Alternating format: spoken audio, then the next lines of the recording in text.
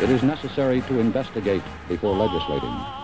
But the line between investigating and persecuting is a very fine one. The investigators tell us it seems the suspect was going to pass them, then turned and fired.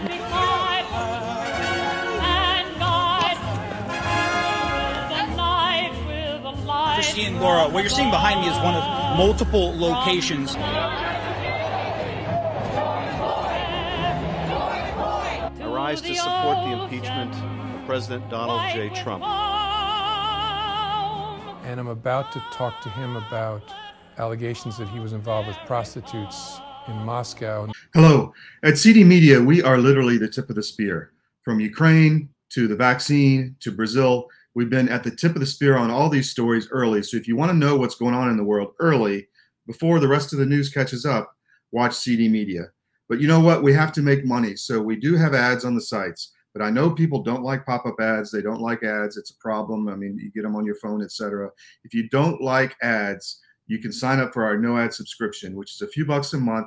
You get access to all of our sites, not just CD Media, but the Manhattan, the Miami Independent, the Connecticut Sentinel, the Georgia Record, Armed Forces Press, Tsarism overseas in Eastern Europe, and CDM Espanol if you speak Spanish. So all of these sites are available with no ads. So sign up for our no ad subscription. You can find it on the websites. There's a pop-up and also in the top menu. And pay us a few bucks a month. Support free media.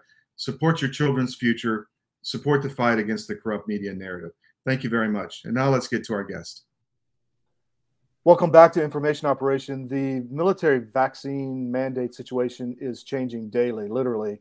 And we at CD Media have been at the tip of the spear, and as well as on the other vaccine issues in the civilian world. But we have a special show for you today because we have two guys who are going to tell us exactly what's going on.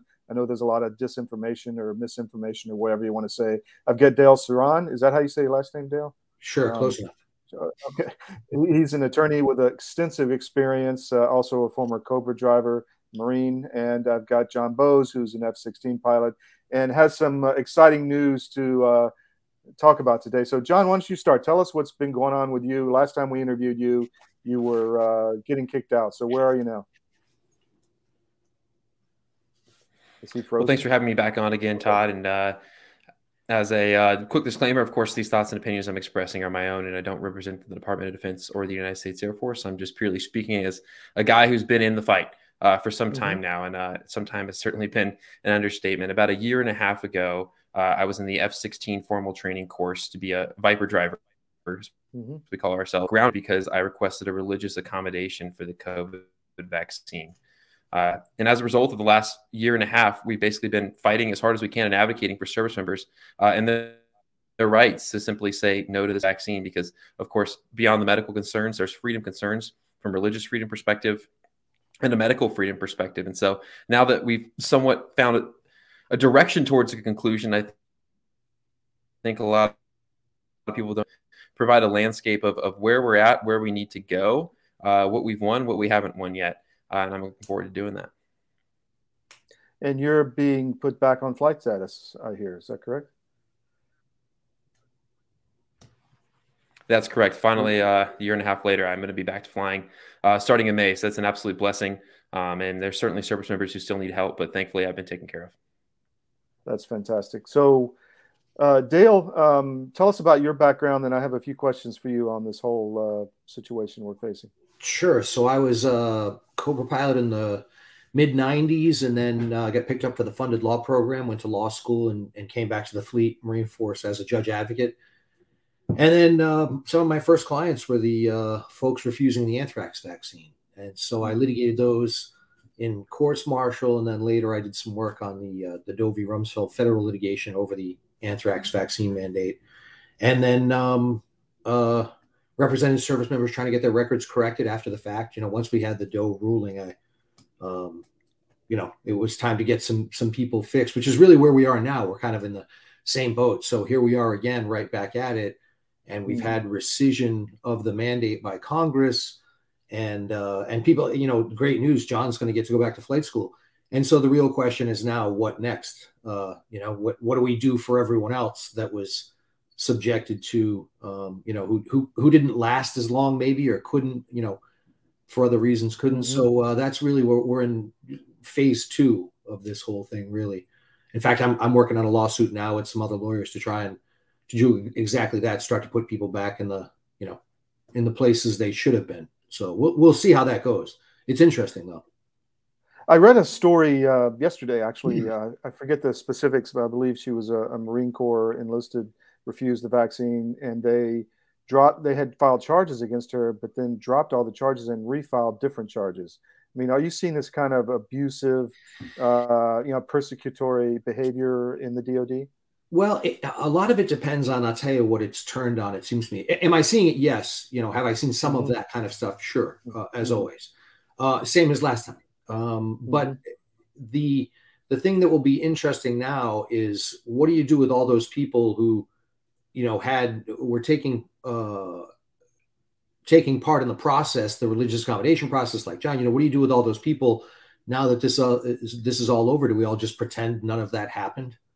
that their rights didn't get violated? I can tell you that the government's already started arguing in court. So there's just happened a few days ago. There's a case out of the Northern District of Texas, Shelsky, Schelske. That's the Army case that they're trying to certify as a class action there. And the government's already filed there. This is all moot now because rescission happened motion. So we know that's coming. The government's arguing to be the rest of the way. We can all just go home and forget about all this and be friends again. So we've seen, I read those arguments just yesterday. So we're sure that motion's coming. That's, coming in the other cases that I'm involved in right now in the federal courts. So the government's argument is going to be nothing to see here, whitewash the whole thing, and we can all just go home and be friends. But without really offering, in my view, the full kind of relief. I mean, there's a lot of people, it's great to hear that John's going to get a chance to go back to flying. That I'm genuinely it's glad. Fantastic. But now the question is, okay, who else? You can't have a 2-tiered military, obviously. So we'll have to see if the DoD is going to do the right thing, or if we have to get a federal judge to order it. Right. Which I'm afraid it's going to be the latter, if I'm being honest. John, if I remember right, you were an academy grad. Both your parents, I believe, were pilots. Correct me if I'm wrong. And your lifelong dream was to be a fighter pilot. So how does this whole saga impact your way of life, your career, your dreams, everything? No, yes, sir, that's correct. I grew up with parents who were flying actively. My father was a fighter pilot at the time I was growing up. So, of course, that's what inspiration I was on almost a year ago now. This was my dream and this is my passion, and that's why I fought for it. And so, yeah, absolutely a blessing that I get another chance at reliving that. But there are still so many service members who haven't been rectified, and a lot of service members who might not in current environment get rectified, especially those that were discharged, because they're not being offered back pay right now. And what's more is, after this year and a half, the Department of Defense kind of made it clear to people like myself that, your religious beliefs aren't welcome. At least that's the perspective I got from it. And I'm not here to disparage my chain of command or anybody, but that's the message that was sent to me at the very least, whether or not it was intentional. And so many service members feel the exact same way. And that's a cultural issue.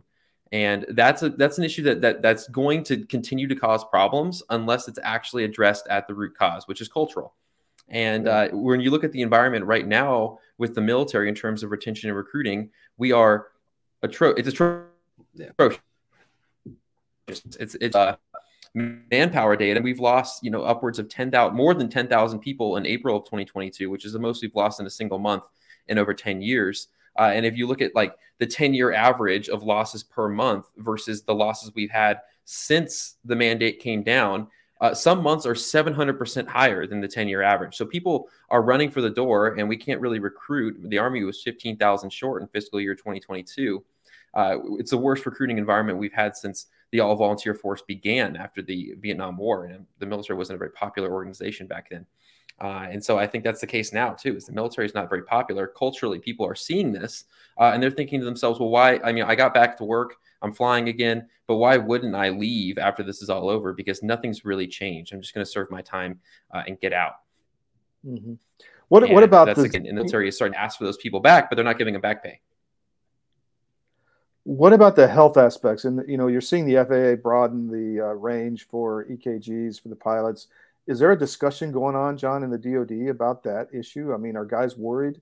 I know some Army folks that I know are very concerned that they're going to drop dead in Ranger School or whatever. What are you hearing about that inside the force?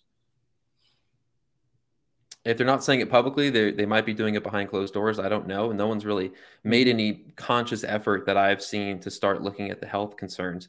But you're exactly right. The health concerns are very serious. I'm working with a young private first class in the Army National Guard, Carolina, who at 23 years old, after getting the vaccine, has had 2 heart attacks and a mini stroke, along with development of asthma, all kinds of allergies. She was a perfectly healthy girl before all of this. And now suddenly this girl, her life is ruined. She's going to get medically discharged from the military.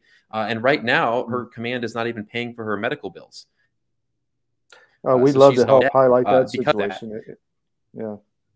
Yeah, absolutely. And I can certainly pass. She has a GiveSendGo. It's givesendgo.com/Carolina, which is Karolina. We've been trying to help her financially with all of this. And so you look at that, you say it's completely abnormal for a 23-year-old to have 2 heart attacks.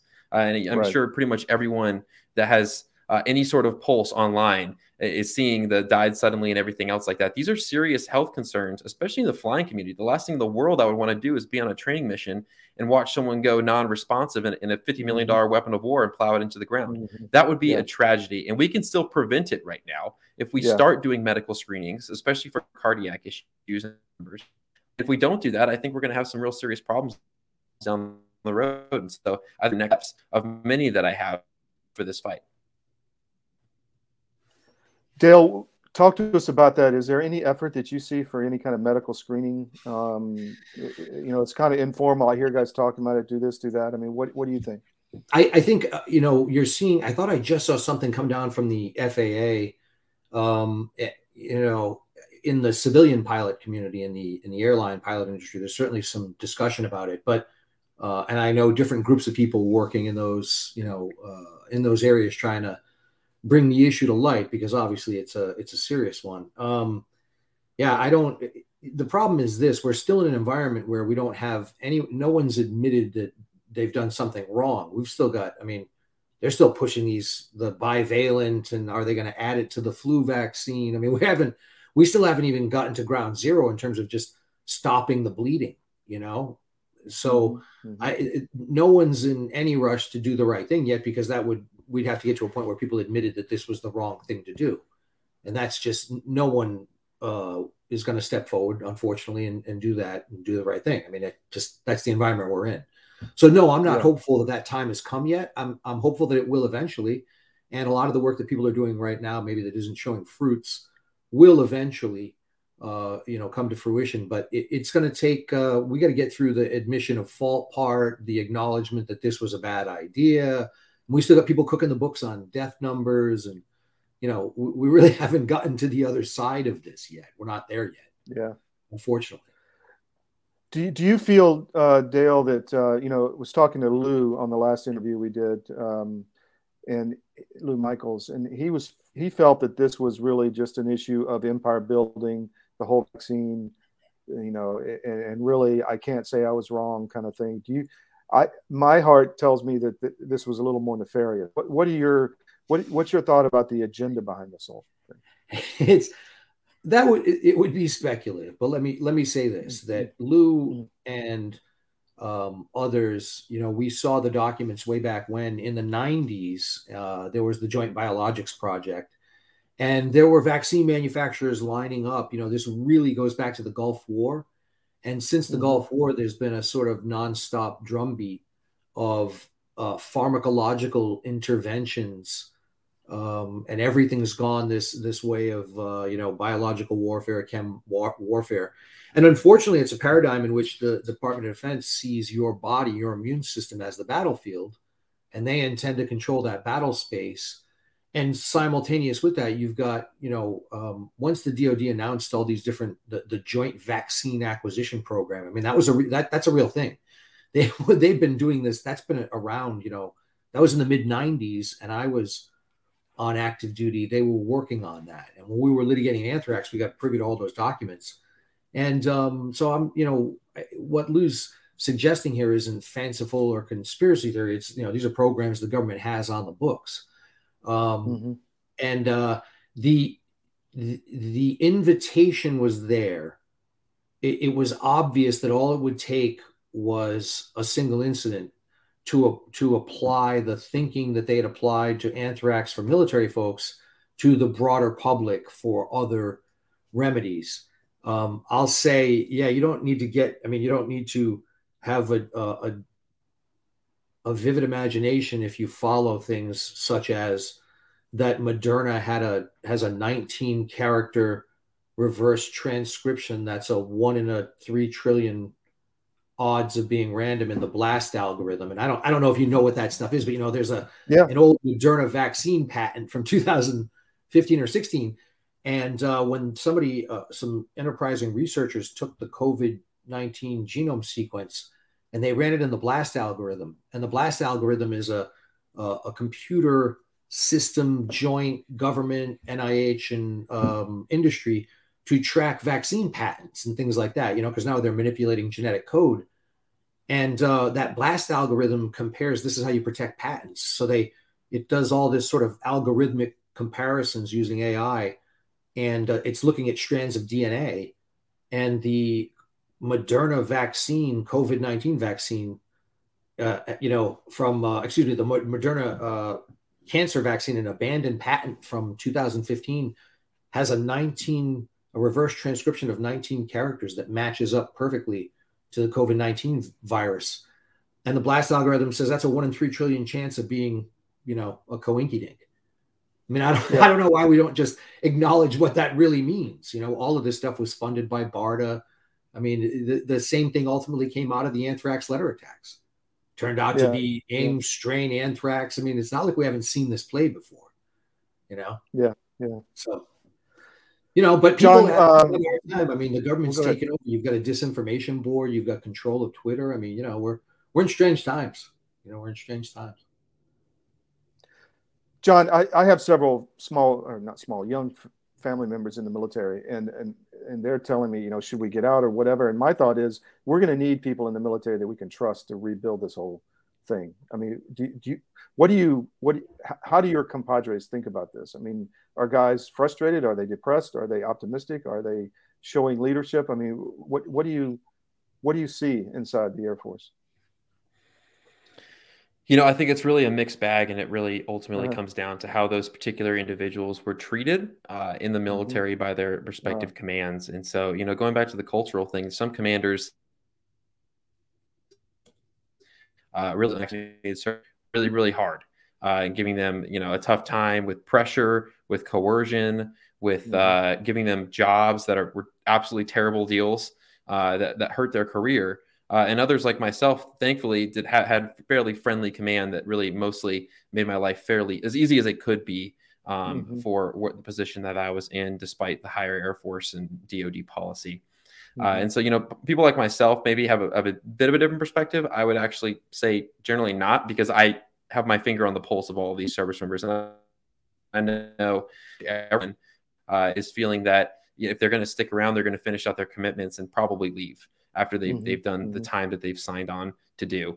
And so that's why I say, that this is not the NDAA as it's written now, and what's happening as it's written now is not going to solve any problems, because generally Congress made it clear that they wanted to solve a recruiting and retention crisis through the NDAA and lifting the mandate. They saw that it was bad for recruiting and bad for retention. And this is still bad for recruiting and bad for retention. So we need to be thinking about solutions that actually fix the problem and advocating to Congress about those things. Like maybe one example would be in 2022, they mandated extremism training after January 6th. And across the entire Department of Defense, we had training about extremism. I'm not going to connect any dots on that, but we did the same thing with the vaccine mandates of passing a law that says, we sounded a command in every unit about what happened with this mandate, what were the good, what were the bad, probably mostly bad, and how we can fix that. And I think that's a good direction to start heading in towards making, leadership and everyone else understand what happened from our perspective. And changing the cultural situation there. And that's just small changes. But if this all comes from Congress, nothing's going to change, because Congress fixed it, not Department of Defense leadership. And so the cultural issue is not solved. What else do you want to get out to the people that are listening, Dale? Just that, more to come. We're not, nothing's over. The fight's not done. The rescission of the mandate hasn't. A lot of people, as John noted, his circumstances is a relatively kind of an outlier, really. And I'm glad to hear, knowing John. So that's good news. But there's a lot of folks John knows, his fellow members of the lawsuit that he's in. I mean, it's a lot of people are in circumstances where that nothing's been fixed at all, and it doesn't. To John's point about culture, it doesn't address what happened to the people who filed, who were, I guess, believed enough in the process to actually have identified themselves as having religious misgivings about the mandate and getting. I mean, nobody failed to see what happened to those people in response. So how do we've got to fix that? You can't have an accommodation process on paper where there's DOD orders that fundamentally is a religious targeting system. That's not, we can't have that, so that's got to be fixed still. So no, the fight's not over, but that, we're in court and there'll be more to come. We're going to file more actions, but we'll keep suing until they take away our license to do so. So, well, you couldn't have a more religious issue than rebuilding the DNA of human life. I mean, so obviously there is a religious component of that. John, what else do you want to get out to the audience? Like Dale said, there's certainly a lot more to come. If you are a viewer that wants to continue advocating for us, I would say contact your representatives and urge them to continue passing more legislation past just what the NDAA did. I know the Americans Act has just recently been introduced by the Senate, which calls for reinstatement with back pay, amongst other things. That's another great step forward. So certainly if you see the reason to support that legislation, consider supporting that legislation. Not that I'm partnered in any way with Congress or in a partisan way. Just simply speak to your representatives about, the culture of the military, and tell your representatives if you feel the way that you wouldn't encourage your kid in the current environment to go to the military. I think that's important information for them to know. If they hear that enough, I think they'll start listening about, well, what more is there to this issue, whether it's cultural or whether it's just that service members haven't gotten enough being whole again. So this fight's certainly not over. We certainly have more to come. And I personally will continue to advocate for service members until we fully rectify this issue. Give us the Give, Sing, Go again for Carolina. Yeah, certainly. So it's givesinggo.com/Carolina, Karolina, Carolina with a K. Excellent. Well, thank you very much, guys. I appreciate you coming on. Thank you. Take care. Appreciate it. Thank you. Thanks.